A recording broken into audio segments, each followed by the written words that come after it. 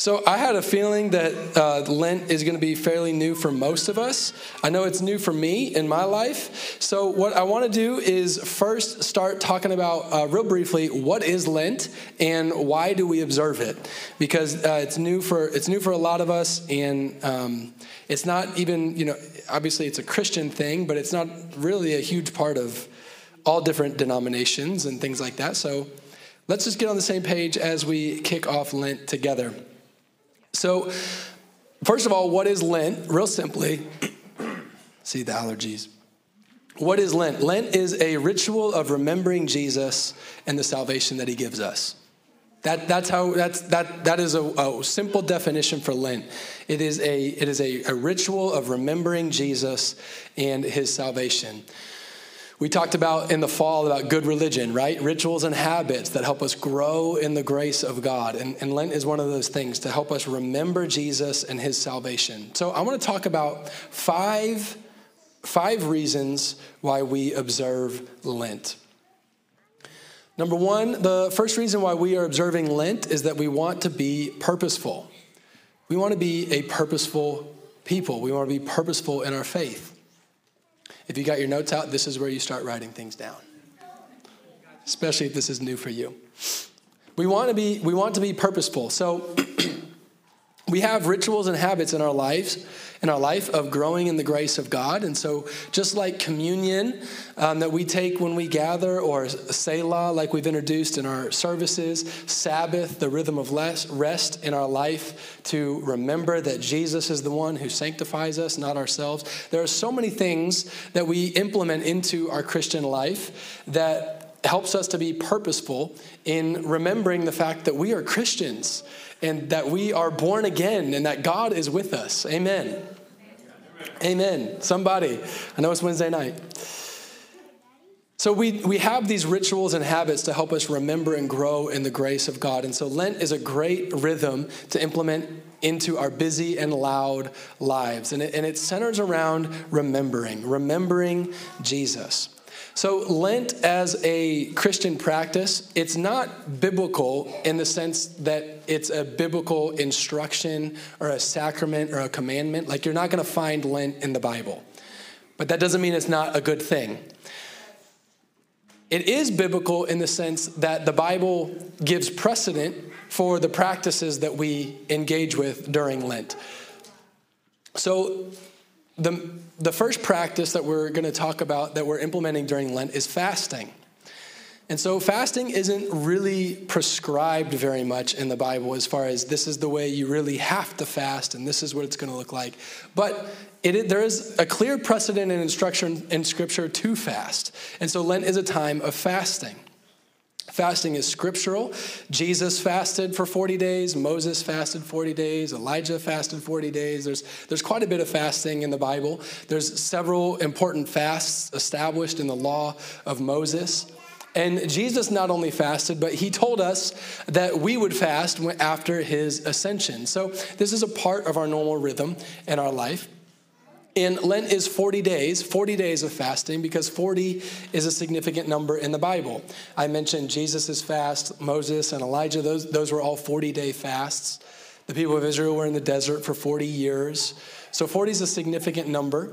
It usually signifies if something is 40-something in the Bible, it usually means you should just pay attention to it. There's something important going on here. So it signifies something important, and Lent is important because it leads up to Easter, and Easter is important. And so we remember this rhythm in our life. This is important. This matters. We're establishing this into our lives. So 40 signifies importance, but it can also signify trial or testing.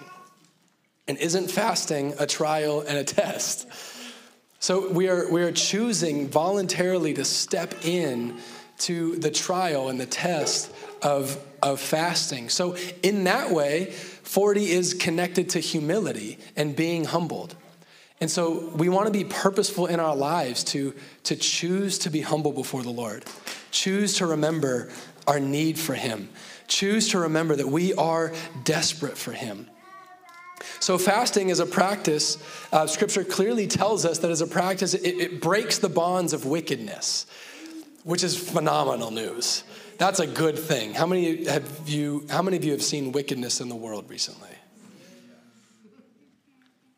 So fasting in our own lives, it's an act of crucifying the flesh, which Scripture is so clear. We must crucify the flesh if we want to walk in our new self. And fasting is a way that we step in to crucifying the flesh. Fasting is a practice of remembering the supremacy of Jesus over our world and remembering our desperation for him. It is the act of setting aside food or drink to remember that he is ultimately the one who sustains us and sustains all things. So fasting, what exactly is fasting? It is abstinence from food or drink. Fasting isn't just not doing something. It's specifically related to food or drink. So when you fast, you set aside that thing, that food or drink, for the purpose of making time to pray. Otherwise, you're just hungry or thirsty. But like I just said, we're doing this to remember the supremacy of Jesus in the world. So when I have the hunger or the thirst, it's forcing me to remember that Jesus is my greatest need and the greatest need of the world. When I'm hungry or when I'm thirsty, it reminds me that what I'm most desperate for, what the world is most desperate for, is Jesus. So when we set it aside, we set aside to make time to pray. It helps us remember to pray. This is why fasting is spiritual warfare.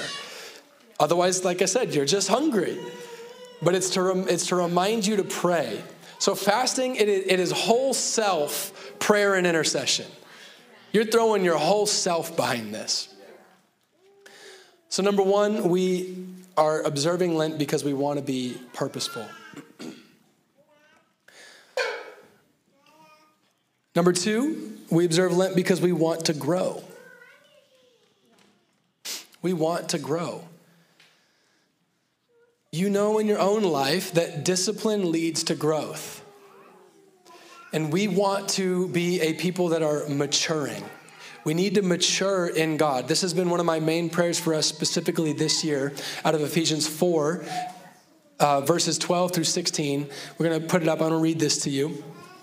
This is out of Ephesians 4, and it says, drum roll, the gifts are given to the church to equip the saints for the work of the ministry, for the building up of the body of Christ, until we all attain to the unity of the faith and the knowledge of the Son of God, to mature manhood, to the measure of the stature of the fullness of Christ, so that we may no longer be children, tossed to and fro by the waves and carried about by every wind of doctrine, by human cunning, by craftiness, in deceitful schemes. Rather, speaking the truth in love, we are to grow up in every way into him who is the head, into Christ, from whom the whole body, joined and held together by every joint with which it is equipped, when each part is working properly, makes the body grow so that it builds itself up in love. We want to grow because Jesus wants us to grow. Grow up in our faith. Grow in the unity of the faith. Grow up as the body of Christ. Build each other up as the body of Christ. We are saved as children of God, but he wants to mature us into men and women of God. And so we participate in Lent because we want to grow.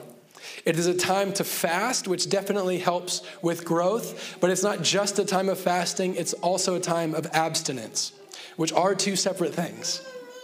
To abstain is to voluntarily refrain from doing something or enjoying something.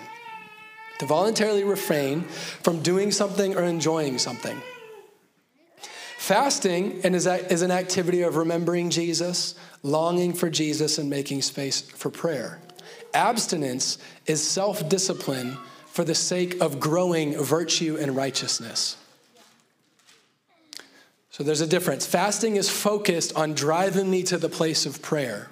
Abstinence is self-discipline to go to war against vice in my life so that I produce righteousness. I want to grow in the righteousness of God.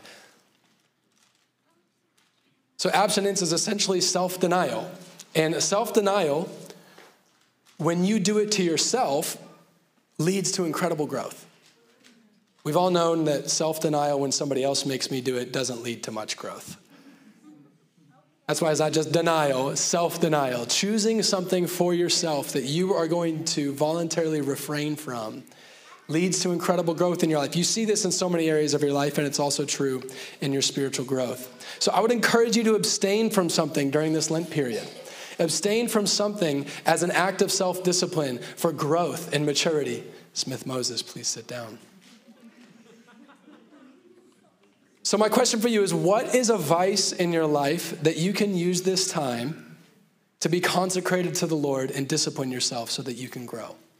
What is a vice in your life? What is something that's taking away and eating up your moments? What is something that's drawing your attention in your free time? What busyness are you medicating yourself with? What is a jar that you can empty out and bring to the Lord during this time through abstinence? I want to call you and encourage you, come to the Lord. No one can make you do it. I'm not going to prescribe it for you because it won't matter if I do. You must choose it for yourself, and I encourage you to do so that you might grow during this period. Number 3, we observe Lent because we value church history. We value church history. The church, this thing that we are part of, is bigger than we can imagine. It is bigger than we can imagine. The early church fathers, and there's a strong case to be made that Lent, or something like Lent, this 40-day period, goes back to the apostles. There's a strong case for that, but you can't super duper prove it. But the early church fathers, at least, were implementing this rhythm of their life. 40 days of prayer and fasting and abstinence, an annual season of prayer and fasting to focus on the Lord. So we value church history. We can value the wisdom from our fathers in the Lord. We can value our history as we are saints of the universal church. We can value our tradition as members of the broad body of Christ. Again, Lent isn't just this prescribed biblical activity. It's not an obligation. It is the voluntary participation in something that is more historic than we could possibly understand. And it is a decision to value the fact that we are part of something bigger than ourselves. We are part of something bigger than just our life and our time period and our decisions. We are stepping in to the momentum of the body of Christ. Number 4, we are participating in observing Lent because we love God. We are participating in Lent because we love God. We talked about this last week on Sunday. 1 John 4, 9 through 10, saying that God is love, and it explains love in this way. In this, the love of God was made manifest among us, that God sent his only Son into the world so that we might live through him. In this is love, not that we have loved God, but that he loved us and sent his Son to be the propitiation for our sins. The manifestation of love, of God sending his Son for us that he might suffer and die, teaches us that one core attribute of love is that love suffers. Love suffers because love is a fighting thing. G.K. Chesterton put it this way. He said, to love a thing without wishing to fight for it is not love at all. It is lust. To love a thing without wishing to fight for it is not love at all. It is lust. We want to grow in the Spirit in this time, and we also want to crucify the flesh. We want to fight against the flesh as we do this together. We don't just want to set our mind on the Spirit. We want to crucify the flesh. And Lent is a beautiful opportunity because we live in a world where we have to choose discomfort. We have to choose want. We have to choose to engage suffering for ourselves. There's so many ways we can escape these things. And so Lent is this beautiful opportunity to choose to step in to the fight to grow my love for God. We've been talking about virtues, and not one of the theological virtues, but one of the 7 virtues is temperance. Temperance. And temperance takes intentionality. You've got to choose it. Temperance is not a value in our world. It's not easy in your life. It is way too easy to indulge anything and everything at all times. Tempering your desires, tempering your flesh is hard, but when you do it, it is an act of love towards God. It is an act of love towards God to be victorious in the power of God because you love him. We discipline the flesh by keeping something from it for a time as an act of sacrifice and surrender unto the Lord. Number 5, we observe Lent because we value the resurrection. We value the resurrection.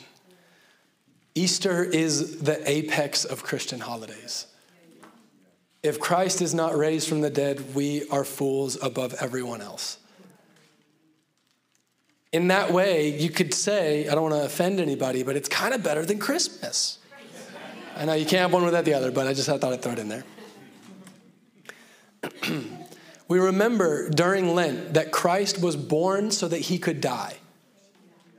And in Lent, we remember that following him is a surrender to taking up that same cross to follow him. We must remember the centrality of suffering to Christ.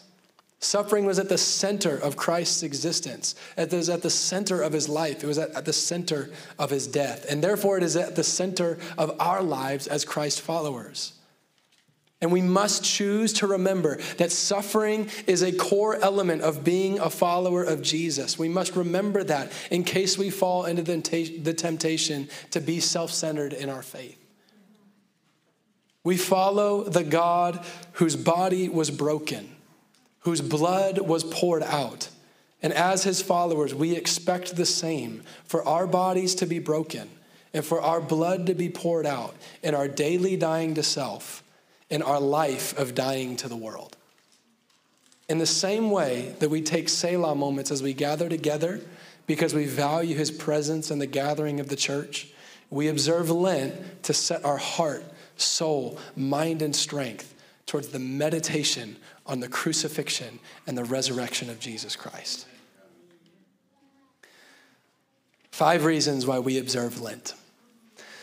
So to kick off Lent, we are going to read a popular Lent passage that leads us into this 40 days of repentance and remembering the gravity of our sin and also remembering the overwhelming gift of salvation.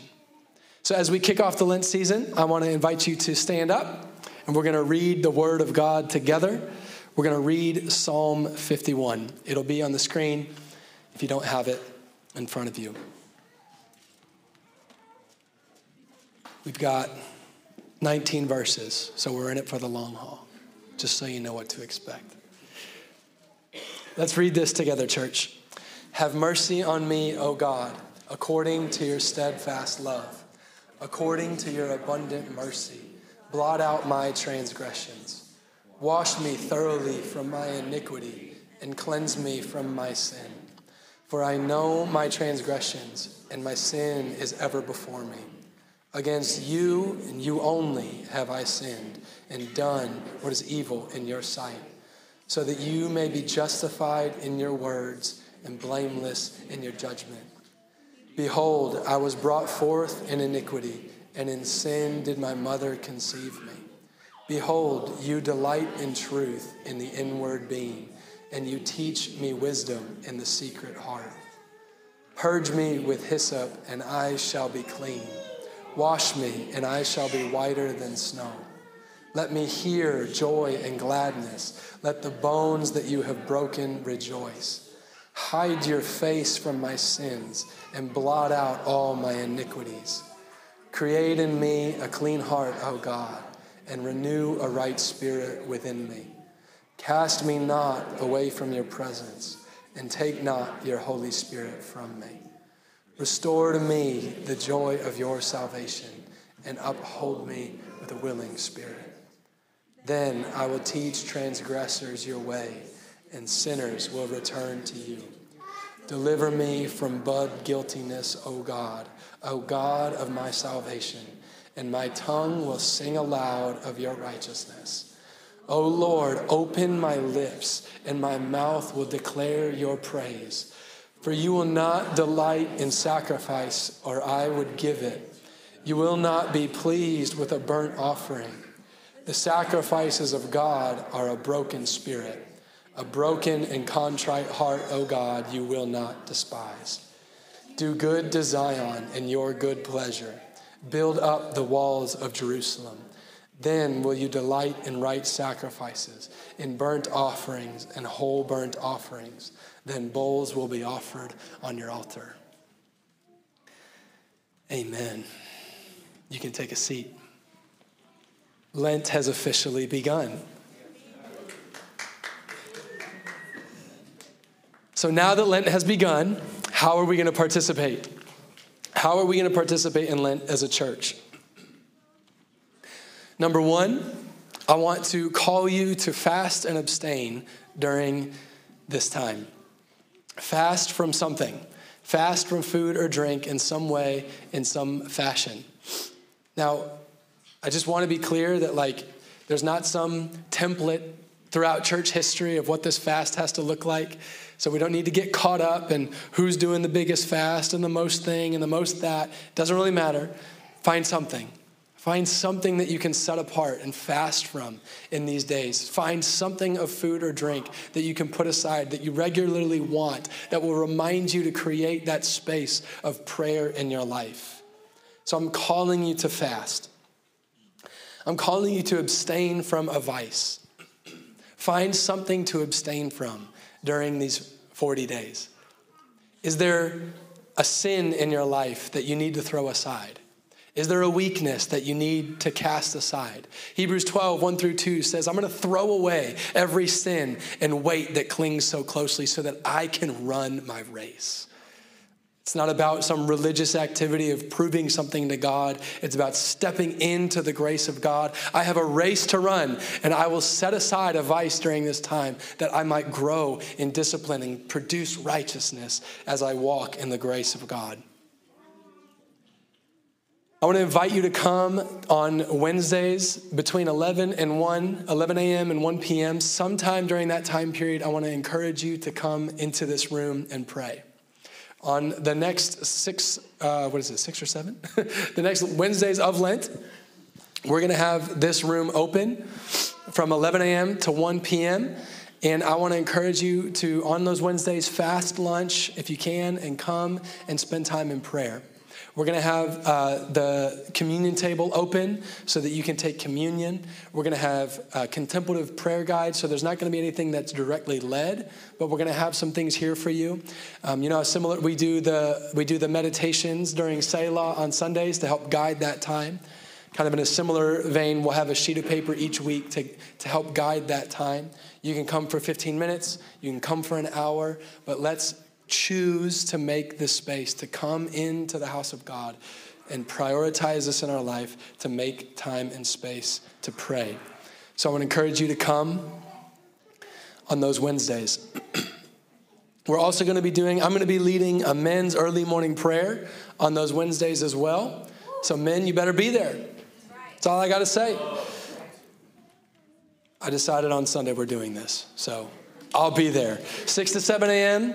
The next several Wednesdays, we are going to be praying. So if you are in a house with a man, kick him out the house. Men, I'd love to see you there. Don't be scared if you don't know how to pray. We're going to learn together. And then the last thing is we're doing a worship night on March 30th. That's a Wednesday night. And I would love for you to be there for that. So those are some of the structures that we've put together to help us participate in Lent this year. As I wrap up my time, I want to share one last thing with you and to put faith into your heart for this season by sharing a couple of specific words that God has been speaking really clearly to the Antioch movement this year. And these words are faithful and they are true because of the death and the resurrection of Jesus. So I want you to receive these words because this is what I'm believing for you and for us as we create this time through this Lent season. The first word is that the door is open. I don't have time to go into all these things, so you don't need to know all that. Just receive this. The door is open. Lent is remembering that the door is open. Jesus said, I am the door. He has the keys to death and Hades. He has the keys to David. He has set in front of us an open door. The door into the Holy of Holies is open for us. The door into the presence of God is open for us. The door into the grace of God is open for us. The door into a deeper place of prayer is open for you. The door into a deeper place of discipline in the Lord, it is open for you. If there is something you are desiring in the Lord, the door is open. The door is open, and I'm calling you to fast and abstain and pray and set your eyes on him in this season. Because of course the door is always open, which means now the door is open. The door is open for you, and I want to call you and encourage you that as you gaze on him in this season, I can still be louder than all the kids and prophesy. And set your gaze on him in this season because the door is open. I want you to expect more. Expect more. Expect to go deeper. Expect greater revelation of God. Expect wider experience in the love of God. Expect more powerful filling of the Holy Spirit. Believe that the door is open, my friends. The door is open. The door is open. And I wish I could tell you stories of how God's been speaking this, but I'll leave it at this. 2 weeks ago, I got to go spend a couple of days with Jimmy Seibert and Joe Ewan, who are leading the Antioch movement. I had 2 days with them, talked about all kinds of things. And Jimmy looked at me as we were leaving, and he said, I don't care what you take away from this time, but go stand in front of your church and tell them the door is open. I was like, well, okay. Yes, sir. So the door is open, and I want you to be encouraged by that. Secondly, I want you to hear the call on the Antioch movement right now to ignite the boiler room.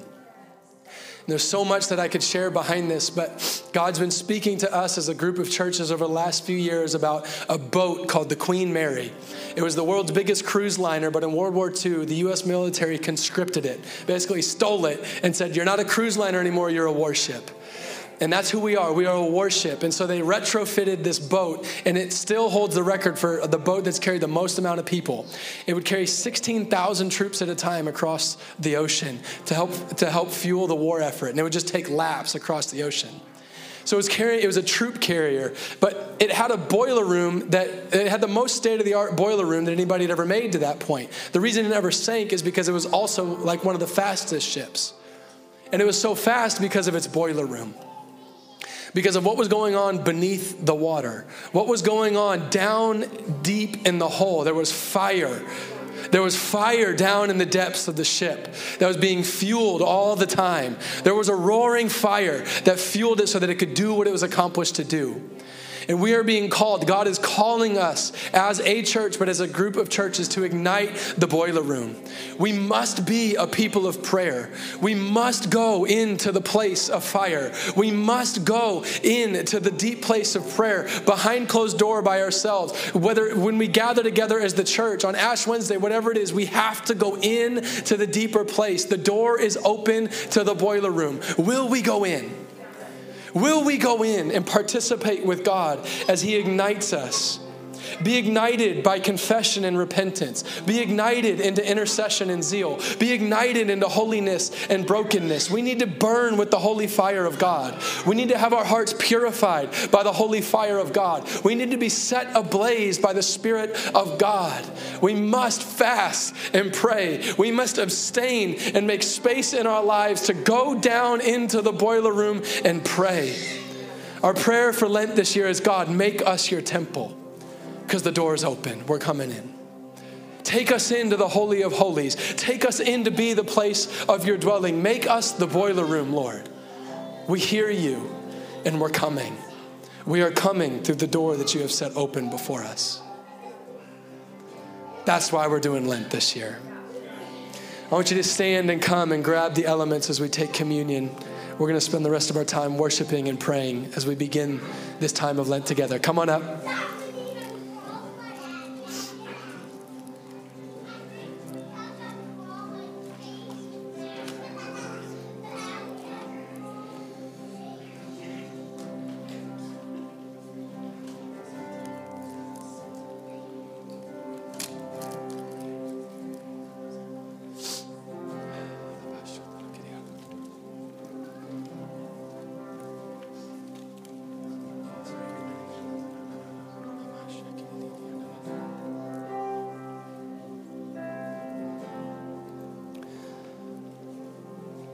Stay standing as you get back to your seat.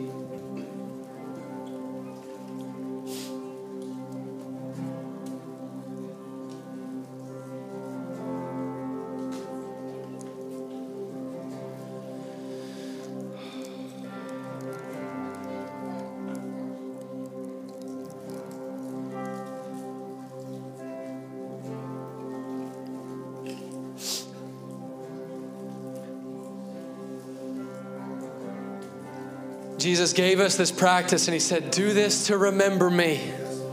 Do this to remember me. That's why we take communion, and that's what Lent is all about, remembering Jesus. I'm going to pray for us as we receive his body and his blood this evening. Lord, we receive your body broken for us. We remember you tonight. And we consecrate these 40 days to you, 40 days of remembering that you really took on a real body that felt real pain, and you really, really got broken for us. You were broken for our healing. You were broken for the healing of the nations. Lord, we remember your broken body, and we consecrate ourselves to you, Lord, over these 40 days, that our bodies will break as well.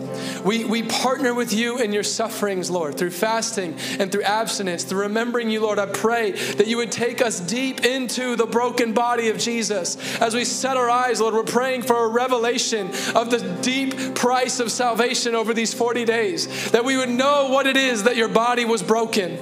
And God, I'm praying that you would capture us, that you would capture our hearts and our minds and our bodies, that we might give ourselves to be broken for you, that we would give ourselves to be broken for our neighbors and for the nations of the world.